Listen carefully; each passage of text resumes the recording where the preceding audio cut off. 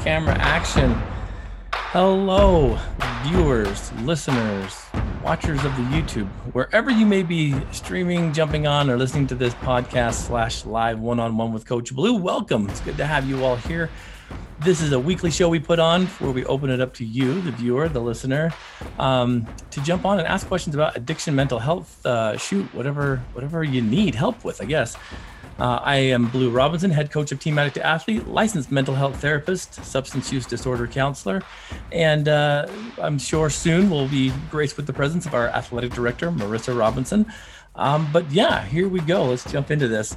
I want to turn your attention to our website, addicttoathlete.org. We have amazing things on there. Specifically, if you're wondering about all things addiction recovery, motivation, kind of education, jump on addicttoathlete.org, and we can get you guys set up with some content that might really help you, make some sense out of a very mucky and cloudy industry. It's kind of a crazy thing.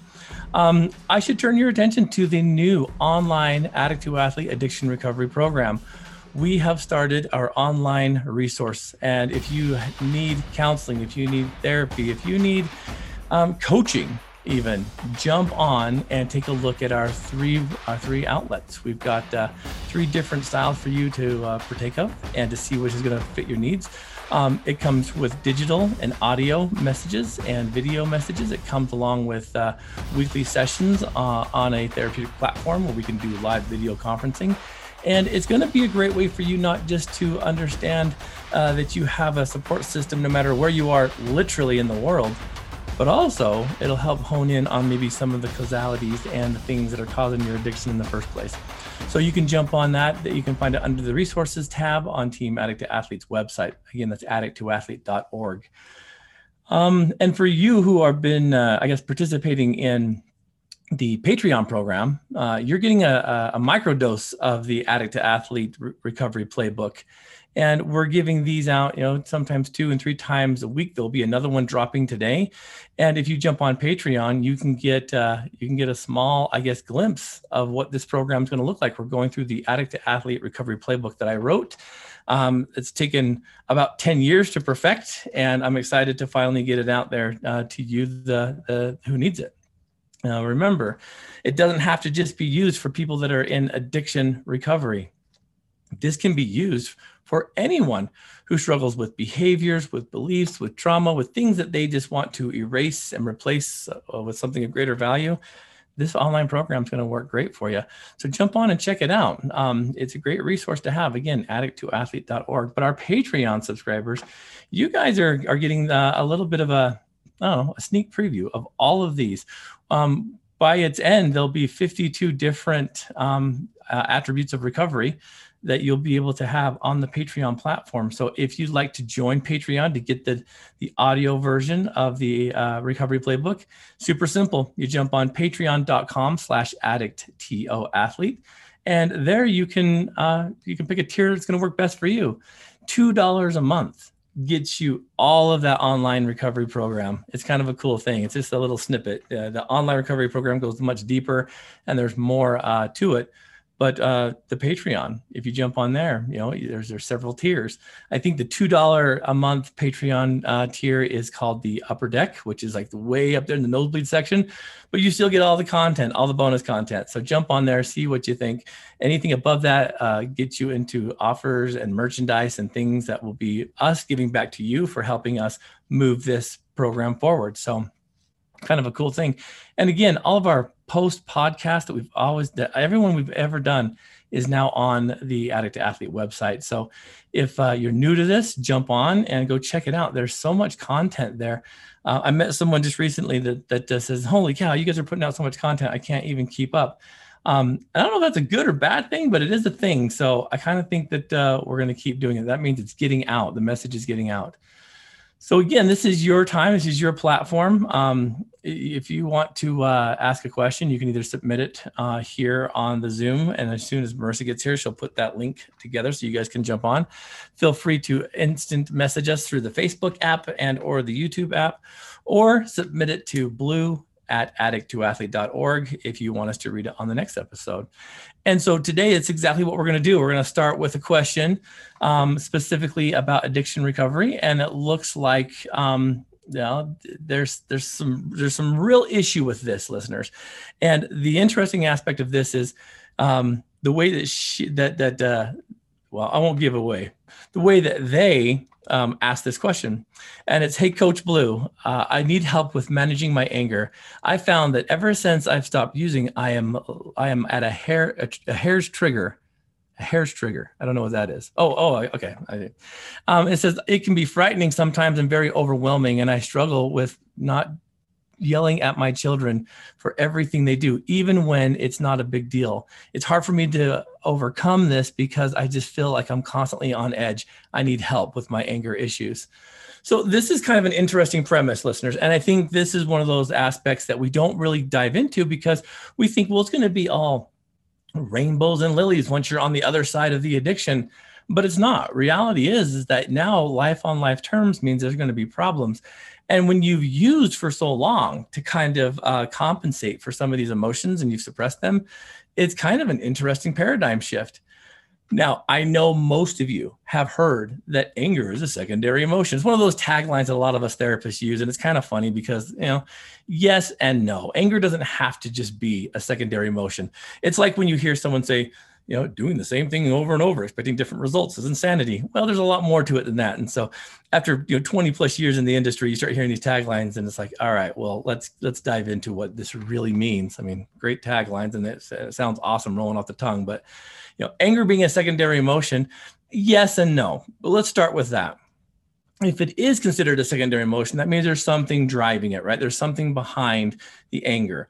I also think that anger can be a primary emotion, which is, I guess kind of contrary, but it's also a great motivator. So the anger that this person's talking about isn't that kind. It's that kind where like wits are at their end, or frustration is at a peak, or maybe like there is some fear and maybe even some anxiety and maybe even some trouble brewing inside of there. So let's dive into it. Anger management is one of these things I think that a lot of treatment programs will give you. They'll slide you the anger management packet and they'll be like, finish this packet and come talk to your case manager. And that's kind of a funny thing. But nonetheless, okay, so anger can be frightening and can be super overwhelming, especially when you find yourself kind of in the depths of that. First and foremost, I'd say the number one thing I would recommend is find some place to relax, okay? And taking a moment to just reset and relax, simple relaxation tools like breathing and kind of some guided imagery can really help calm down some of those feelings of anger. And it sounds kind of funny because when you have a house full of kids and you're trying to get things done and you're losing your mind, when are you going to do that? So the cool thing, and I've done this with EMDR quite a bit with some of the clients I work with, and that's establishing what's called a calm place. Before they do some of their EMDR therapy, I do what's called the calm place with them. And I've worked with them after the fact too. And they say that when they start getting upset or they start struggling a little bit with mood, they'll revert back into that calm place and reestablish that mindset through guided imagery, through what we were able to set in motion with EMDR. And it works really well. In fact, it can be as simple as just restating the word that you associate it with for it to take its grip. And so finding a place to relax isn't going to always be that easy, but there are some things we can do to create that beforehand. Now, I know there's lots of books and lots of things that you can read about relaxation, but there are also a myriad of tools on the internet. I mean, I've seen YouTube videos that have 8 hours of light rain or rolling water in oceans and all these kind of things. And so putting some headphones on and taking a minute for yourself, going for a little bit of a separation walk or something is a really good thing. But breathing, okay, from the diaphragm is really important when you're trying to lower that anger score. Now, it's kind of funny. I remember watching cartoons when I was a kid, specifically back in the olden days with the Flintstones. And I remember it was the Flintstones or one of these cartoons, but you guys remember cartoons when someone would get super mad and then they turn all red and then they would take a moment, maybe like Bugs Bunny or something. I can't remember, but you know what I'm talking about. And they're getting ready to explode. And then they just kind of start breathing and counting, and sometimes you guys notice this, remember they used to take some pills or something too, to calm down their blood pressure. I remember cartoons like this, or maybe I'm going crazy. But that works when you start breathing and you start breathing. Sometimes they would, slowly as they're breathing, see that red, like a filler kind of start to release. It's true. So I was talking to another friend of mine, and he was talking about a book that he read about breathing. Now, you've got to really be in a good mindset to read a book on breathing. But the content that he had that I'm going to read because of the recommendation is that people that breathe through your mouth and not through your nose exhibit higher anxiety. They have more health problems, and it's harder for them to decrease the stress, which typically leads to anger, right? And so breathing through your diaphragm and being able to allow your chest to fully, take in all the oxygen and breathe out is super important. Oxygen is a great way for us to start focusing in on what's really causing some of these issues. So slow, like repetitive breaths, deep breaths with some imagination kind of like kicking in, like maybe it's that calm place through EMDR. Maybe it's that mindset of having the headphones on with the beach. Maybe it's starting your day with something like yoga or meditation to kind of like preemptively strike the anger, but find ways to start relaxing. The second thing I would say about anger management would be kind of getting into some cognitive restructuring, meaning like changing your mind, changing the way you think, which sounds like an easy thing to do, but it's a little harder than you might imagine. And sometimes it's because the anger motivates us to react instead of act, right? So reacting is to the situation. Acting is for you to a degree to be able to move yourself into position to de-escalate. So angry people, they tend to curse and swear, and they speak some pretty colorful terms when they're upset, right? And it's a reflection on their inner thoughts, So if they're losing their mind, it's because their inner thoughts are kind of like going haywire, and they're just kind of like repeating what they're, kind of visually seeing inside their mind. And when your anger starts to kind of get over dramatic, which we've seen before, I think maybe I had a stepdad that was like this, man. His anger was always kind of like peaked, and it was really kind of strange. I'm like, dude, it's not a big deal. But to him, it was like, you've ruined the house because you put a chip in the cupboard paint. And I'm like, you gotta be kidding me. But it was like, his anger was so dramatic that it was like, man, walking on eggshells. And so to replace those thoughts with rational ones, it really does take some practice, right?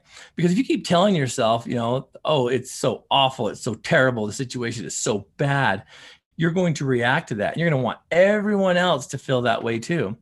The funny thing I've seen in situations like this is when I've caught, and I've caught myself doing this too. I can't really say that I've seen it from a lot of people, but I've caught myself doing this where I'm upset at something that maybe the kids have done. Maybe it's the nemesis of them leaving their flipping bathroom light on.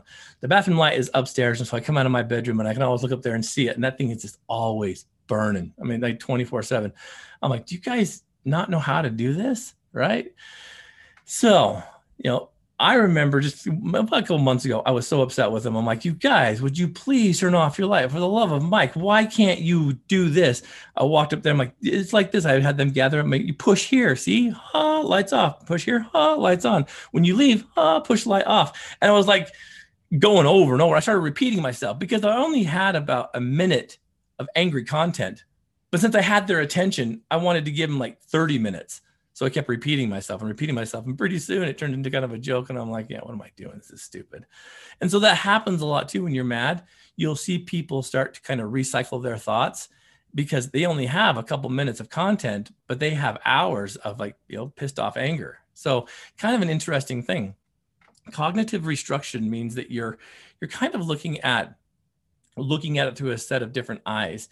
And maybe it's saying, well, all right, why am I losing my mind when they leave that light on? Well, because that was something that I got in trouble for. And I'm like, what is the big deal?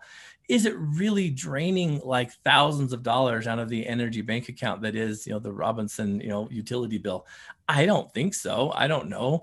I mean, yeah, it's probably not the most energy efficient thing, but if it's a misstep or a situation by which they were in a rush or just not paying attention, me getting upset hasn't changed anything. You know why?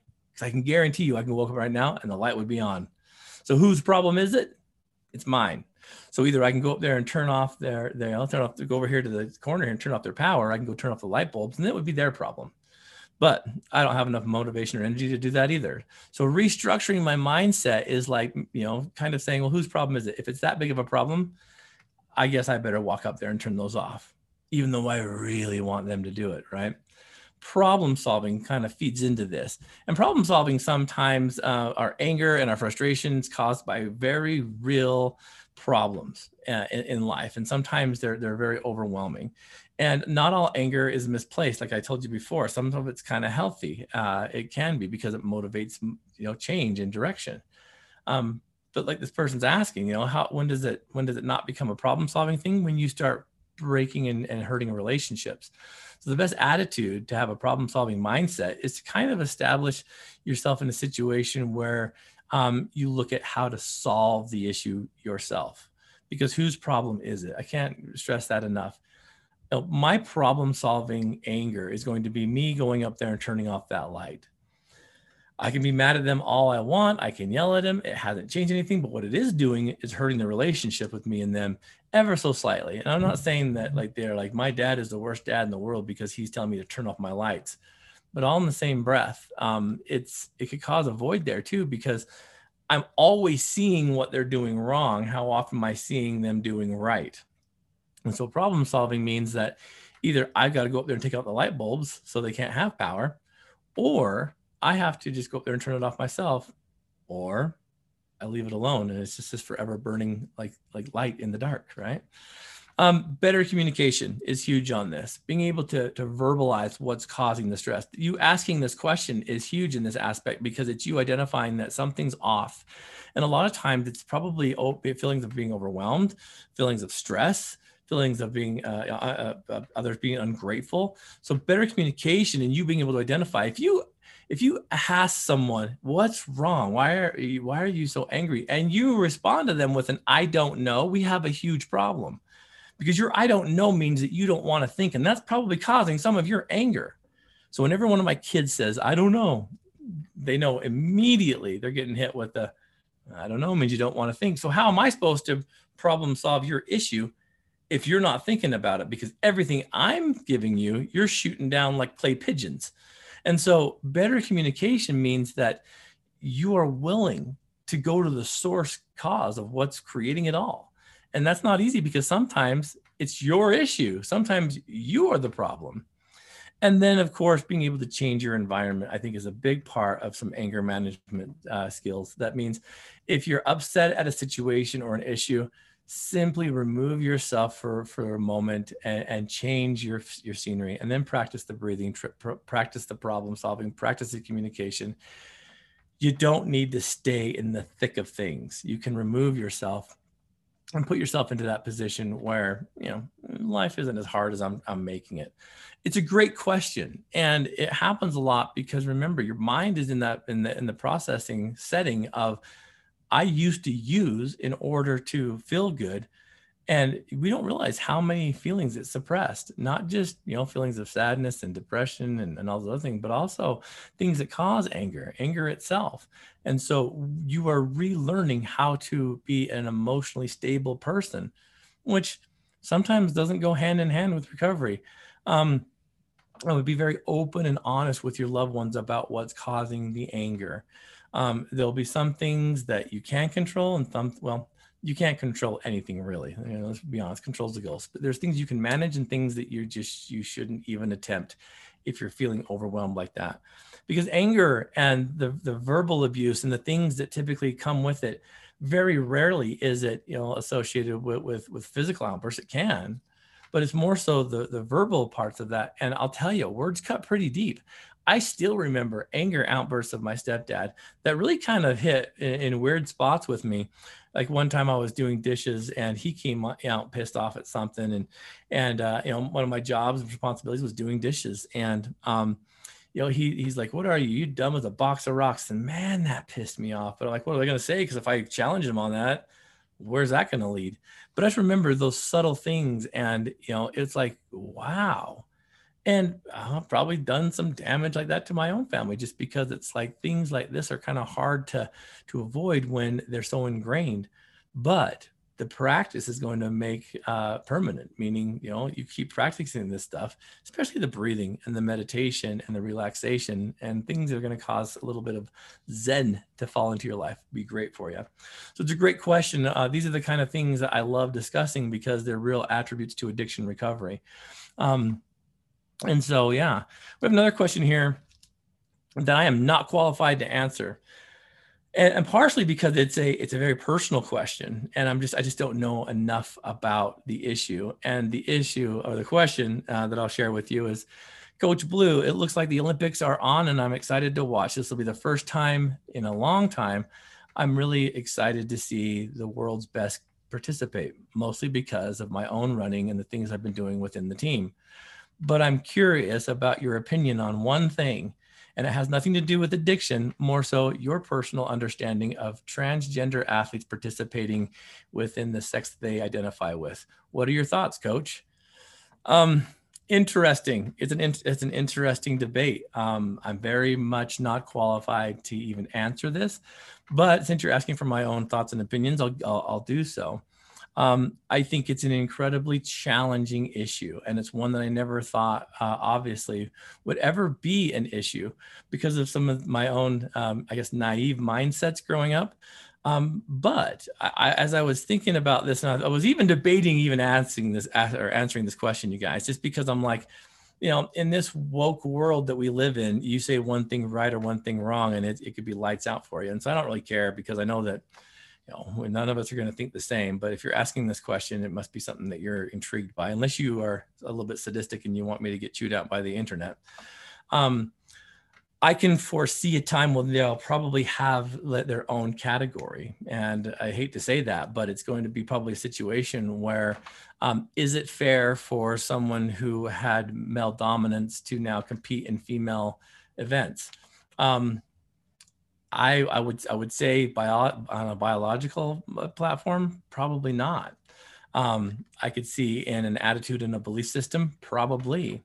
But just like we do with some other sporting events for some adaptive sports, I can probably see this being one day like the norm, by which we have mainstream, then we have the other mainstream, which is like the disabled athletes, like the Special Olympics and the Olympics for disabled athletes, and then we see the category of the gender identification. And I think it's kind of an interesting thing, and it's going to take a lot of hard work, but the word fair, I think, is interesting, right?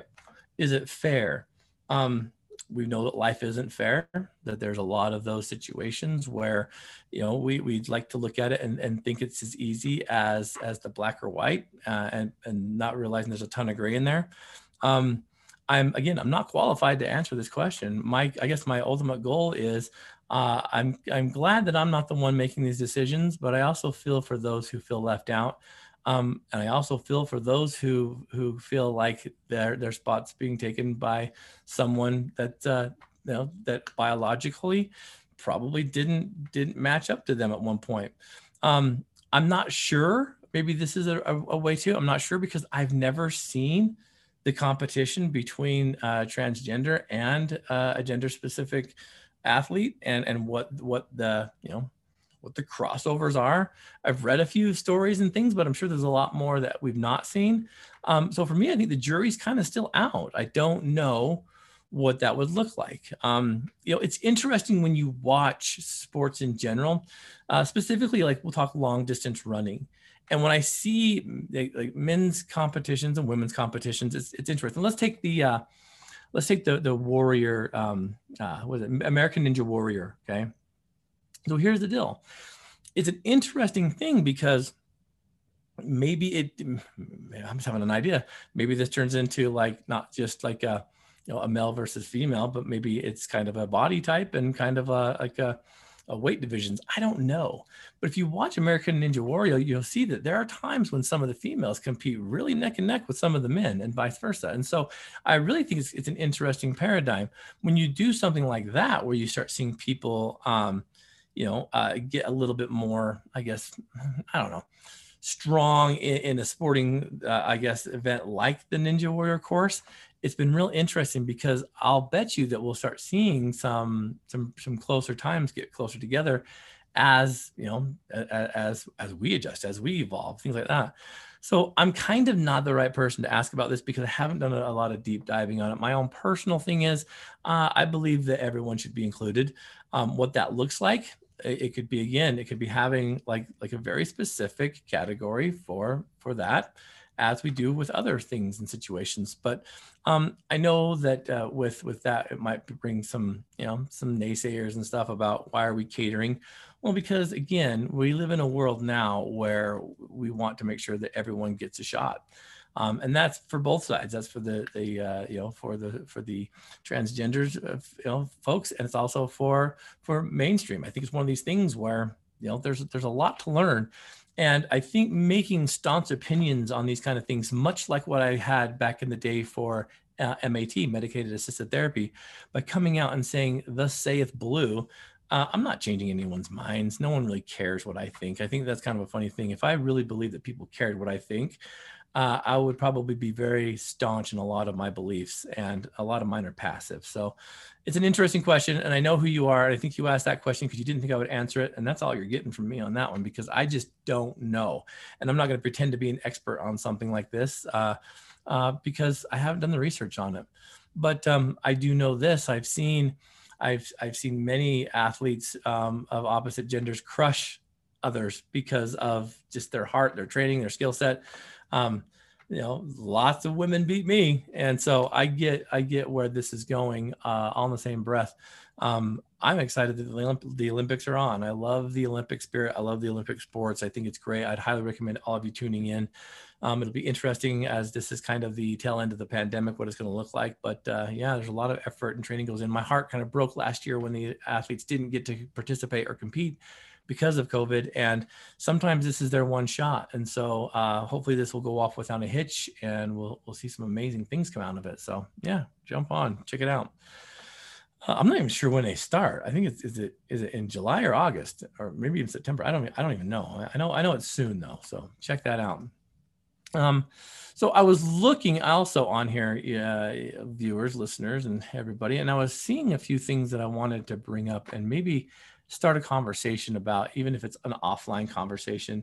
And that is a little bit about what we're seeing in the news and in media as it pertains to some addiction news, things that are kind of interesting and things that I've noticed that have a little bit of, I don't know, of thought-provoking material, I guess you could say. So there's a lot more people coming out now that I never thought would about their addictions. And remember, we live in a world by which, when Team Addict to Athlete was established 10 years ago, anonymity was still very much a driver of the hush hush community. You don't talk about your addiction. You don't identify outside as an addict, and so on and so forth. We're seeing a huge shift in that, so much so that I'm wondering about some of the mainstream groups like 12 Steps, when I see people posting pictures of their sponsors and sponsees on Facebook and saying, "This is my sponsee and look how great they're doing." And I'm thinking, your traditions, careful. But I also know that that's why Team Addict to Athlete never went down that path. When we opened up that mindset of, we're not ashamed of where we've been, and we want to educate where we're going, it was kind of an interesting thing. And like, we got pushback from that. But I truly believe that with identification and with some proper healing, your story can inspire. Why in the world would we keep that quiet, right? And so the interesting thing about that too is that people like Kelly Osbourne and Taylor Swift, Kelly Osbourne coming out talking about her addiction, Taylor Swift opening up about an eating disorder last year. There's all these things that people are talking about now that it's like, yeah, we've struggled with this. These are real people. And we all know about, Demi Lovato and her, changing and creating a meaning of a sober community and things of that nature. And it's interesting because of that mindset of, I'm not hiding from this anymore. So I also believe that there should be some things that are held sacred to you as well. And what I mean by that is, there are some things that you probably don't want to disclose or wear on your sleeve, for the simple fact of, what's it going to bring? For instance, on Team Addict to Athlete, we never a war story. We don't talk about the old days. We, in our meetings, we don't talk about the negative stuff that addiction brought to us, because we're not focused on the past anymore. We're focused on the here and now, and then the future. And so when we get into war storying, I've noticed that we start turning on the lights of other people around us. And that's where I think the community remains sick. I think that that with that mindset of like, the good old days, because let's face it, there were some good times in addiction. If there weren't, we wouldn't have stayed so close to it for so long. But there became a part and a time and a situation where that wasn't the case anymore, and it won't be going forward. And so one of the things that I've noticed is that there are a lot of people that go in there and they tend to not tell their story as much as war story. And it's not healthy. It's not positive. I know that it's kind of a flex, and it's kind of one of these things that might have been part of your reputation, but we're past that now, because now we're moving into character. And so someone asked recently, it wasn't on this forum, but about our Addict to Athlete meetings and how they were different. And I said, you're going to have to come and attend to get a feel for it. And it's because it shares a positive, inspirational message. We correlate addiction and addiction recovery to health, wellness, sports, and recreation. And contrary to popular belief, we're not all about bigger, badder, faster, stronger. None of us care about lifting the most weight, getting the most views, breaking world records. We just want to go out there and erase and replace. And so you've got to check it out to see. But there's other things in the news I want to talk about. We're seeing now that as the Purdue Pharma, now that all that's kind of come down the pipeline, that now advocates and victims are beginning to come out and start to proceed with legal infractions. This is going to be very interesting to watch, and I would highly recommend that you keep an eye on this, because it's going to set the precedence and the tone for whatever comes next within medication. Because we're living in this new, world by which no sin will go unnoticed, right? And what I mean by that is, back in the day, you guys all know this, Purdue Pharma, they went wild on trying to promote OxyContin as not being addictive, as being a safe substitute. And because that wasn't the case, and the money was being rolled in, I really think they believed they were big. They were out of the reach of the law. And there's documentaries on this. There's all kinds of things. I just watched one recently on HBO Max that had to do with this. We have the Pharmacist on Netflix. I highly recommend watching. It shows some of that. But you have to remember, you guys, that where there's money, there's going to be people that want it. And so it's interesting to see what's happening. And I'm curious to know those who are going to be the front runners and the front line of seeking compensation for damages and loss for people that have lost their battle to addiction through the use of these substances specifically. I'm going to be very interested to see the counterattack by which they try to, push the addict mentality. And it's going to be very curious for me, because what I've noticed in the community at large is that once the OxyContin and once the pain pills and all these things stop, people typically had to go to heroin and to those kind of situations to get that same, filler for the void that the pill had. And the problem with that is, when will they start kind of using the addict mentality against them? I'm curious to see, and I want to follow this real close to see if, to see how sympathetic maybe a jury, maybe a judge, maybe attorney, the law enforcement agencies in and of itself are when this is. How can they prove that this medication drove this person to this? I mean, because I remember working with lots of clients during this period of time where they were on this medication, could no longer afford that medication because the medication put them in a position where they lost their jobs because they were always using it and couldn't function. And then they couldn't afford said medication. And so what happens? Heroin, right? So what happens when the person overdoses on that and not the other? There's going to be some rough waves coming up here, but I'm curious, and I want to stay close to this because I want to see what happens, and I want to see the mud that was going to be slung, because These people don't want to lose their money. And the money isn't really about replacing the loved one that passed. It's about compensation for what our real problem is going to be. And I need you all to be very aware of this. No one's talking about this yet, but we need to be very aware of this next generation of youth by which the government has labeled them, the opiate orphans, which I think is a horrible name for this, but it rings true. These are the children of the thousands and thousands of people who have lost their battle. These are the kids who are being raised by grandparents or by family or by foster families because their primary caregiver has passed. And if you think right now that we have a problem with mood and behavior and mental health, these children are getting older each year, and they're entering a system by which their primary needs weren't met to the best of their of the ability of the caregiver. And the sad thing about that is what's going to happen on a mental health platform when these kids who experience significant loss, that don't understand this stuff, that's going to be hard for them to know where my mom or where my dad is, or sometimes where both of them are. What happens when they start to mature?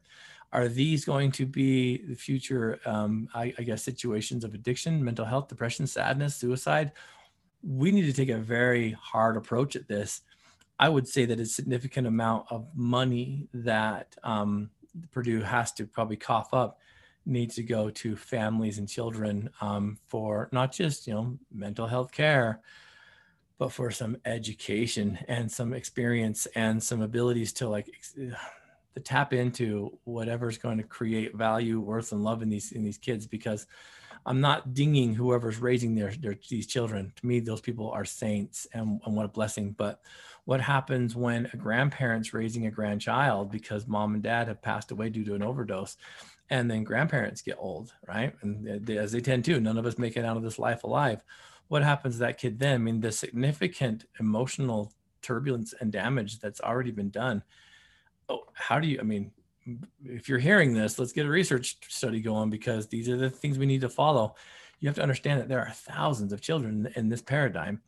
And, we've talked about this in the past. I've talked about it with Josh Hansen and a few other people about putting together some things through our Addict to Athlete minor league to prepare ourselves for these situations so that these kids don't have to grow up without. See, the Addict to Athlete minor league was established really, really soon after Team Addict to Athlete, because what I noticed is that the athletes who had addictions themselves would specifically come and participate on the team. And after a while, because of the emotionally safe environment, the content that was being taught, the non-smoking and non-coffee drinking afterwards, because we're running, was a very safe environment for their kids. The language was pure, the topic was good. And so to me, it was the ultimate compliment when we started having people who struggle with addiction bring their kids, because here's the premise, people. When I took a step back and I looked at the whole picture, specifically with the Addict to Athlete minor league, okay, I saw this very, very early on when I was working at the Utah County Division of Substance Abuse. And the interesting thing about this was they would come. I was a day treatment therapist, and so my clients would come in the morning. They'd spend about 9 a.m. till 12:30 p.m. With me. They'd go to their drug court counselor after that for about an hour. They'd probably check in with their probation officer. Then they had to go to their job. They had to go to work, right? And so you're looking at half the day in treatment, early afternoon in responsibilities, DCFS, probation, drug court advisors, all these people. And then they had to go to work. And then they had to go to 12-step meetings, because that's all that we provided back then.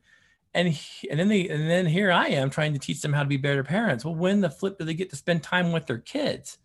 Because we've occupied their time so much so that they can become producers and creators of positive and reinforcement with their families. But guess what? They have no time with their kids. And so we're requiring them to do all these aftercare meetings and all this other stuff, but there's no time.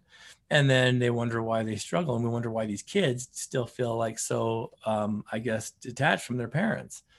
Well, when we created Addict to Athlete, that was a residual effect that I didn't realize. And that was when these people brought their children to me. That was a great honor. It was respectful, because I've been in other meetings, and other meetings are not safe for kids. 100%. The language is terrible. The environment is a little bit intense. Now, don't get me wrong, this isn't all of them. It's the ones that I've seen personally. And a lot of times it's the feeling and the mood associated with promoting the negative aspects.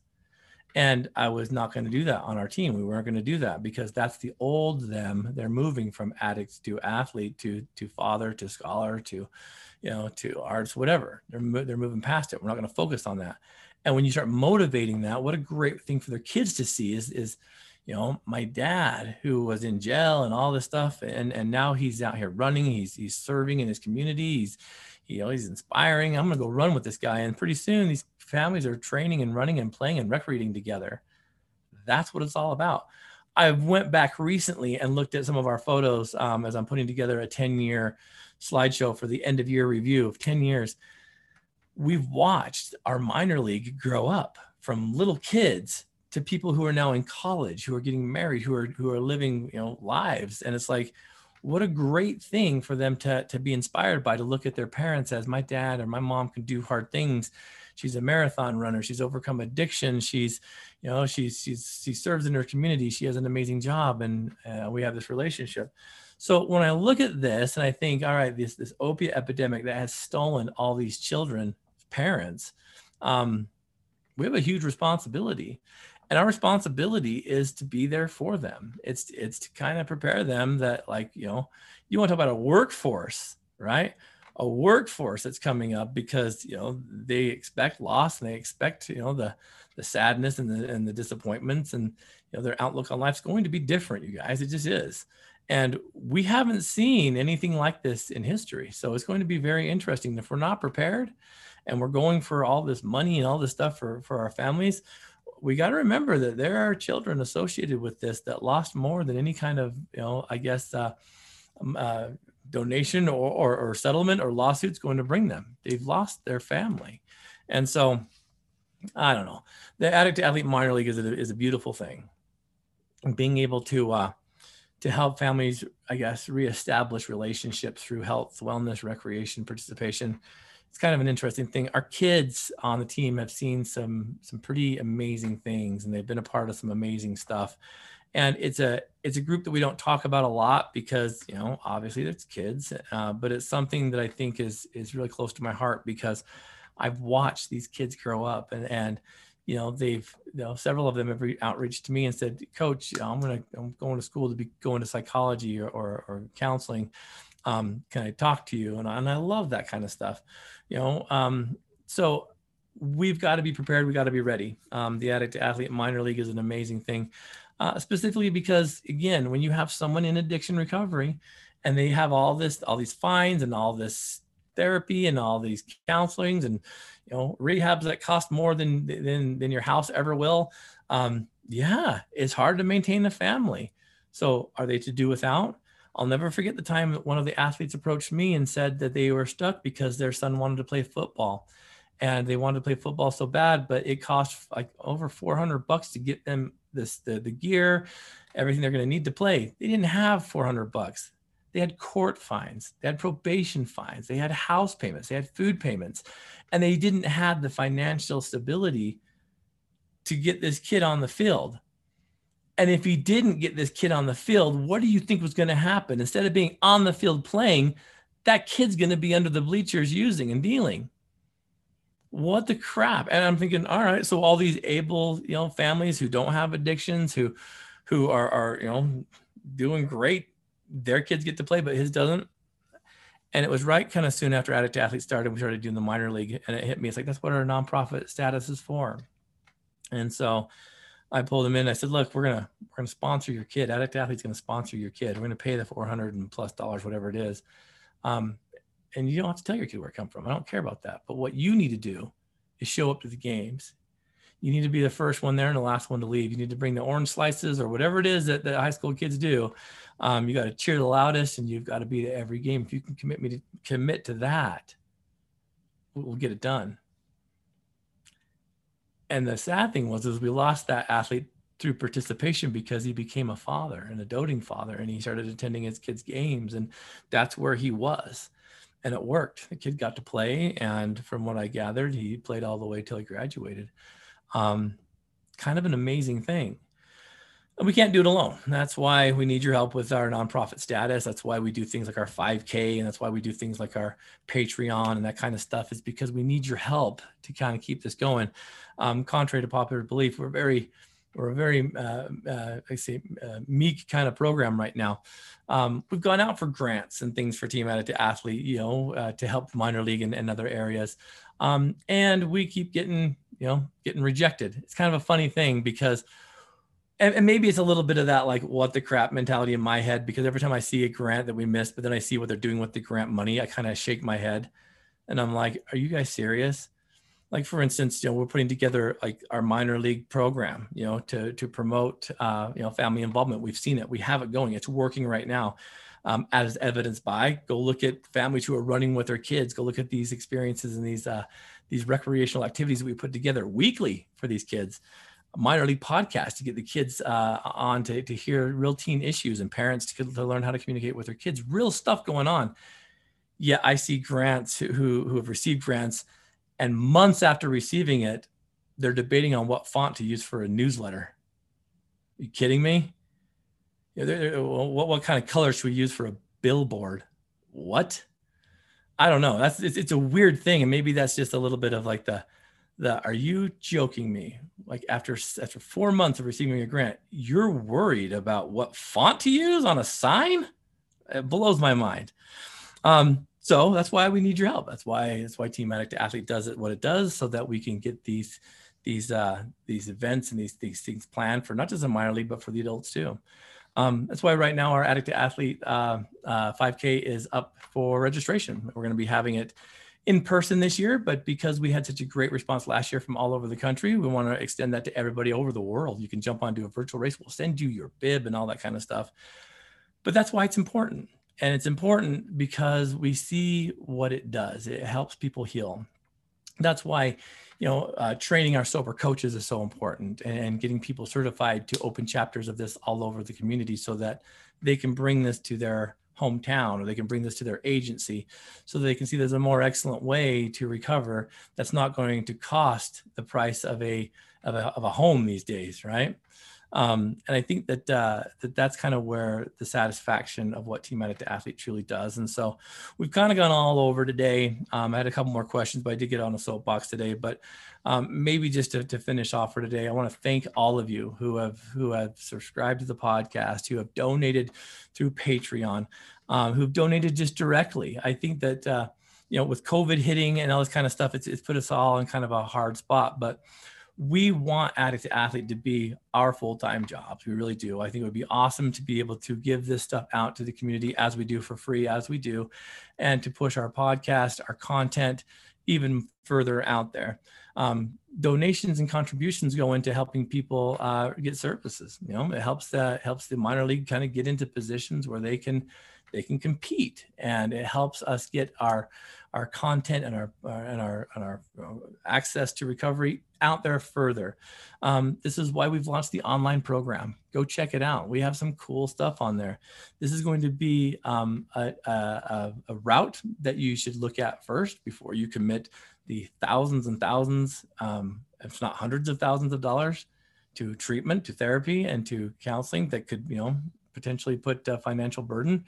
And we'll be very honest with you. If you don't qualify because your addiction is such that it needs those kind of resources, we'll be very thorough with you. And although we do not align with any program, we can point you in the direction on where to start, so that you have some educated decisions on where you're going to invest your time, your energy, your money, and your loved one's attention.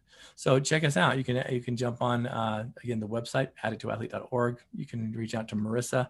It's Marissa, Marissa, at addicttoathlete.org, or myself, Blu, BLU, at addicttoathlete.org. Thank you all for enduring that little soapbox episode. Manage your anger, right? And watch the Olympics that are coming up. I think it's going to be great. We'll keep you guys informed of all the happenings. I want to thank Radio Ronin, the Radio Ronin Network, for all that they do, keeping us on the Radio Ronin platform. Josh, Spencer, Chandler, and of course Chunga. And I really do appreciate all of the all of the Patreon subscribers. I mean, again, $2 a month will get you all of the bonus content. And I think that in and of itself, the micro doses of the online recovery playbook, go check it out. It's pretty cool stuff. It's building on each other. But I want to thank our super fans, Jerem Thurston, Holly Davies, Scott Foster, and the Foster family, Coach Chris Williams. Coach, great job at the Leadville heavy half. You did the full, I think. That is not an easy marathon, and you got cut off at an aid station, but to me, I know your heart would have kept you going. But congratulations, Coach Williams. You are a rock star in my book. If you guys don't know what the Leadville heavy half or the Leadville 100 is, go check it out, because it's nothing like you've ever seen before. Running a marathon, half marathon, ultra, above 13,000 feet, 12,000, I can't remember. It's high, it's way up there. So congratulations, Coach. Thank you, Brett Frew, Coach Coach Tara Butson, Steve Riggs. Thank you, Chelsea Olson. And thank you to the Warrior Within podcast of personal development by Sensei KP. Check out his podcast, you guys. KP has amazing content, and a lot of it flows with what we teach here at Addict to Athlete. And so the Warrior Within podcast, it's who you are, your warriors within. The rookie level subscribers, thanks so much, Kenny Roseman, Earl Dyer, and Joe Jackson across the pond. Joe, we haven't seen you for a while. I want to make sure you're okay, brother. Jump on and say hi to us. We're like, dude, we haven't had our dose of Joe in a minute, so checking in. The pro level subscribers, thank you so much, Selena Armitage. Great podcast, Selena. Thank you so much. Gary Thurston and Josh Hansen, who subsequently is our art guy who does all of our logos. So thank you, Josh. And our championship level subscribers, the highest tier, it's the most perks, the most benefit of being Patreon. That goes out to Shad and Freya Robinson and the Robinson family, Ron and Deloche and Tracy Whitby. You championship level subscribers are near and dear to my heart. Thank you so much. If you'd like to become a Patreon subscriber, patreon.com/addict, TO-athlete. We'll get you there and tell athletes. Until next time, go turn that mess into a very powerful, powerful message.